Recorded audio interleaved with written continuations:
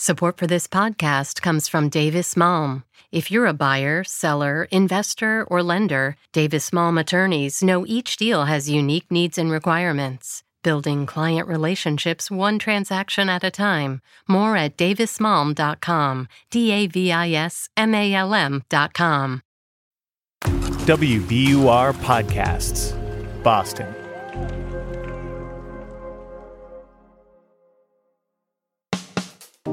I'm Daryl C. Murphy, and you're listening to The Common.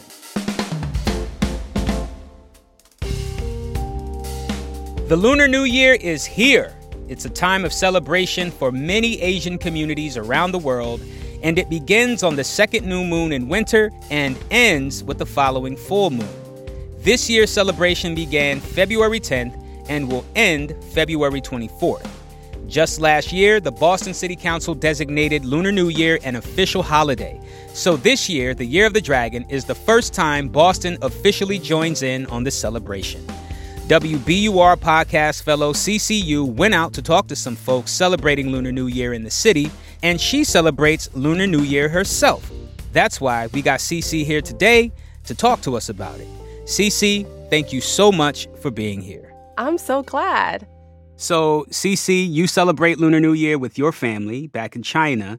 Tell us more about Lunar New Year and the significance of the Year of the Dragon. So, when I was in China, we usually clean up the house and put up some New Year decorations like flowers before the holiday. Mm-hmm. And my parents would, put some lucky money in the red envelopes. Hey, we like lucky money. I know, like 红包, and give it to like my brother and I. So that is like the meaning that they hope we can have like good luck and happiness in the new year. Mm-hmm. I just got my like lucky money like 10 minutes before I got here. How much did you get?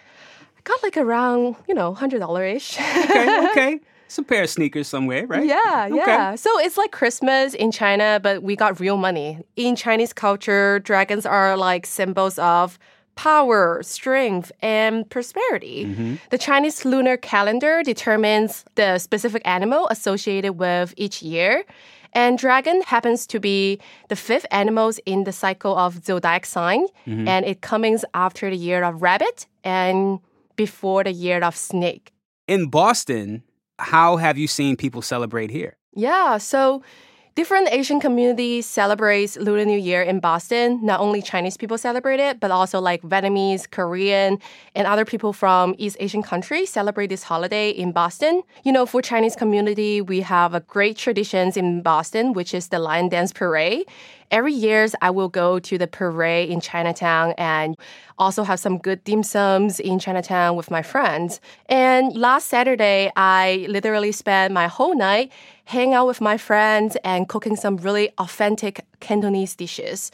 And we have a karaoke machine at home, so we literally sang all night to like celebrate a new year. You're telling us about the lion dance, where people dress up as lions for a traditional form of dance.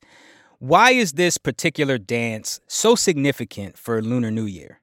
Yeah, so in Chinese culture, the lion symbolizes power, wisdom, and superiority. So the lion dance is like one of the most important traditions in Chinese New Year. Mm-hmm. It means to, bring prosperity and good luck for the upcoming year. And performers, the lion dancer, they usually wear like red or gold costume and mimic the movement of the lions in their performance. So you can see like the lions sniffing around the food, leaping, chasing each other, and also like rolling on the ground. And those kind of movement require two members, one standing in front and holding up the lion's head, while the other one, crunches beneath the tail and, move in synchronizing way with the head to complete the movement. And they're dancing to drums, right? They're moving to the sound of drum music. Yeah, so you can think of like the drum beats is like the heartbeats of a lion. So every beat associated with a movement. When the beats rise, it just means that they are performing a high move, like lifting or something like that. So tell us about the history of the lion dance here in Boston. The Lion Dance Parade has been a great tradition in Boston, and I think it has more than 70 years of history. Felix Lloyd, the chairman of the Chinese Consolidated Benevolence Association of New England, he told me that the lion dance we see around Boston is the Southern China style, which is really different from the Northern China style. The Northern ones is a lot of jumping, a lot of move around and chase the ball, almost like you see they play the dragon dance. On the other hand, the Southern China people always look for good luck, always looking for fun. So they usually go to visit and play, and then they look for the green stuff. What's the green stuff? So the green stuff is like the cabbage or like the lettuce.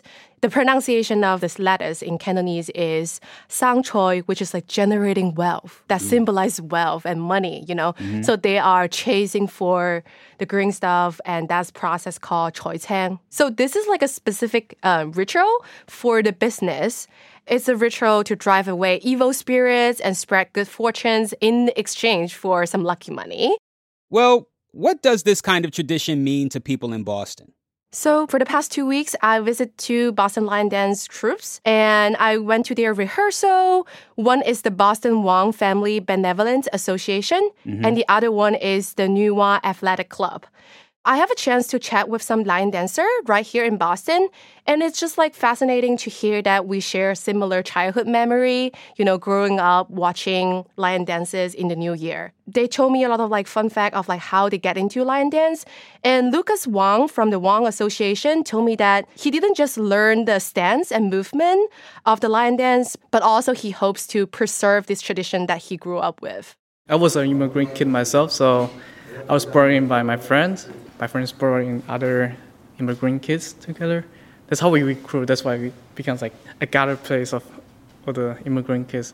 So basically, the lion dance just has been seen as a great vehicle to gather everyone together, to have a space to hang out, to exercise, and also enjoy the good food after the practice. We're going to take a break, but we'll be right back.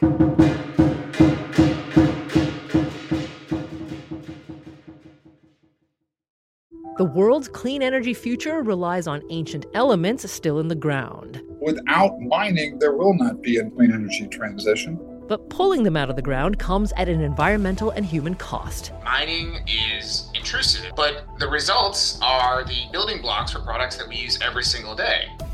I'm Meghna Chakrabarty. Join me on point for Elements of Energy, Mining for a Green Future. 5 special episodes. Listen and follow On Point wherever you get your podcasts.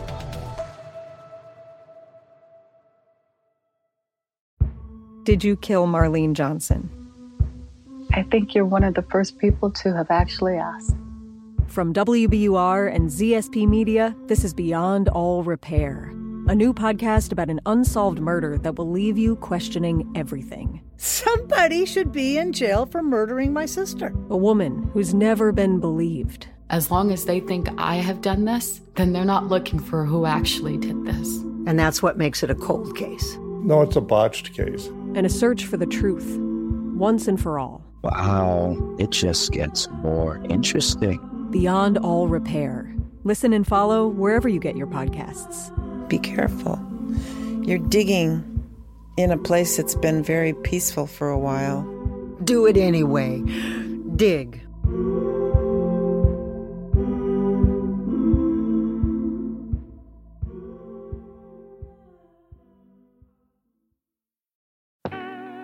And we're back with more from CCU.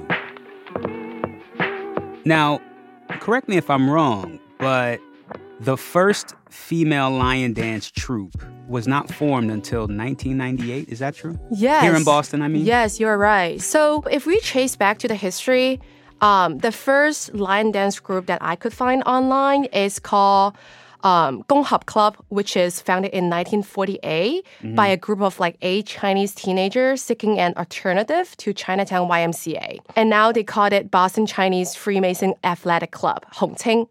And it's later in 1998 that Boston had its first female lion dance troupe called clang. Why did it take until 1998 for the first women or girl lion dance troupe to appear? So back then, women were excluded from joining and performing this kind of arts because people believed that women didn't have the physical strength to perform this kind of rigorous move. I talked to New Wa Athletic Club, one of the female-only line dance troupes in Boston, about this. We can certainly build our own strength and stamina to do a lot of the same moves. It'll just take longer, and we might have to have different choreography. But it can be done. And so I think the chance to preserve this, to bond with, like-minded Asian American women, that's what attracts me to it. So that is Connie Wong from New Wa Athletic Club. Mm-hmm. She became a line dancer in the late 90s, but since her injury, she's now being a musician, the drummer of the club. And I also talked to Sam Wong, which is a member of the Boston Wong Family Benevolent Association, who helps organize the troops over there. He told me that in the old days, martial arts like Kung Fu was mostly studied by men, and it was a strict requirement for performing lion dance. And in the late 1960s, many of the lion dance troops in Boston, they adopted a gang-like roles in the Chinatown community. Mm-hmm. So being involved in lion dance since 1980s, Wong told me this. In the old days, when different clubs, do line dance, many chances, they may have a conflict, and then they might, have to get ready, to fight. But now, we do have a female line dance club too. When our society become more civilized, we just don't have fight anymore. So the society has become more welcoming for, women to study the lion dance and also perform the lion dance. All right, so you just talked to us about a lot of tradition. Where can folks go in the city if they want to experience some of these Lunar New Year celebrations? Yes, so we have the Lion Dance Parade that is happening this Sunday, February 18 at 10 a.m. It will start at the Phillips Square and feature 9 lion dance troupes, and the Wong Association will be one of them. The troupes in the parade will have a, performance at the beginning and then follow different routes to visit restaurants and stores and, bring the good luck and prosperity to their store. Mm-hmm. The Pulsar Center will host an afternoon of arts, interactive workshops, and performance from 11 to 3 p.m. at 99 Albany Street. You can catch the New Wa Athletic Clubs performing there and also demonstrating to the public how can you do a lion dance. And also Chinatown Main Street also organized a Lunar New Year Cultural Village on Sunday from 10 a.m. at the China Trade Center, which is located at 2 Boylston Street in Boston. The events will feature arts and crafts specializing in Lunar New Year decorations, calligraphy, live dance performance, and more. So on Sunday, it will be super crowded in Chinatown, and you will catch different lion dance group performings on the street while enjoying different kind of arts and crafts. You could also check out some good dim sum places in Chinatown with your family or friends and really immerse yourself in this holiday. Understood. Well, folks, make sure you get out there. Cici, thank you so much for coming to hang out in the studio this time and talk to us about Lunar New Year. We really appreciate it. Thank you. I'm so glad to be here. That's WBUR podcast fellow Cici. And that's our show for today. Thank you so much for listening to The Common. If you want to get in touch with us and let us know your Lunar New Year plans, hit us up on Instagram at WBUR The Common or send us an email at thecommon@wbur.org. And now, it is that time for me to let you know that The Common is produced by Caitlin Harrop and Franny Monahan with help from CCU. It's mixed by Emily Jankowski, Matt Reed, and Paul Vaitkus, and it's edited by Samatha Joshi and Ben Brock Johnson. And our theme music is Me by Hisu. And from the newsroom of WBUR, I'm your host, Daryl C. Murphy. I'll talk to you soon.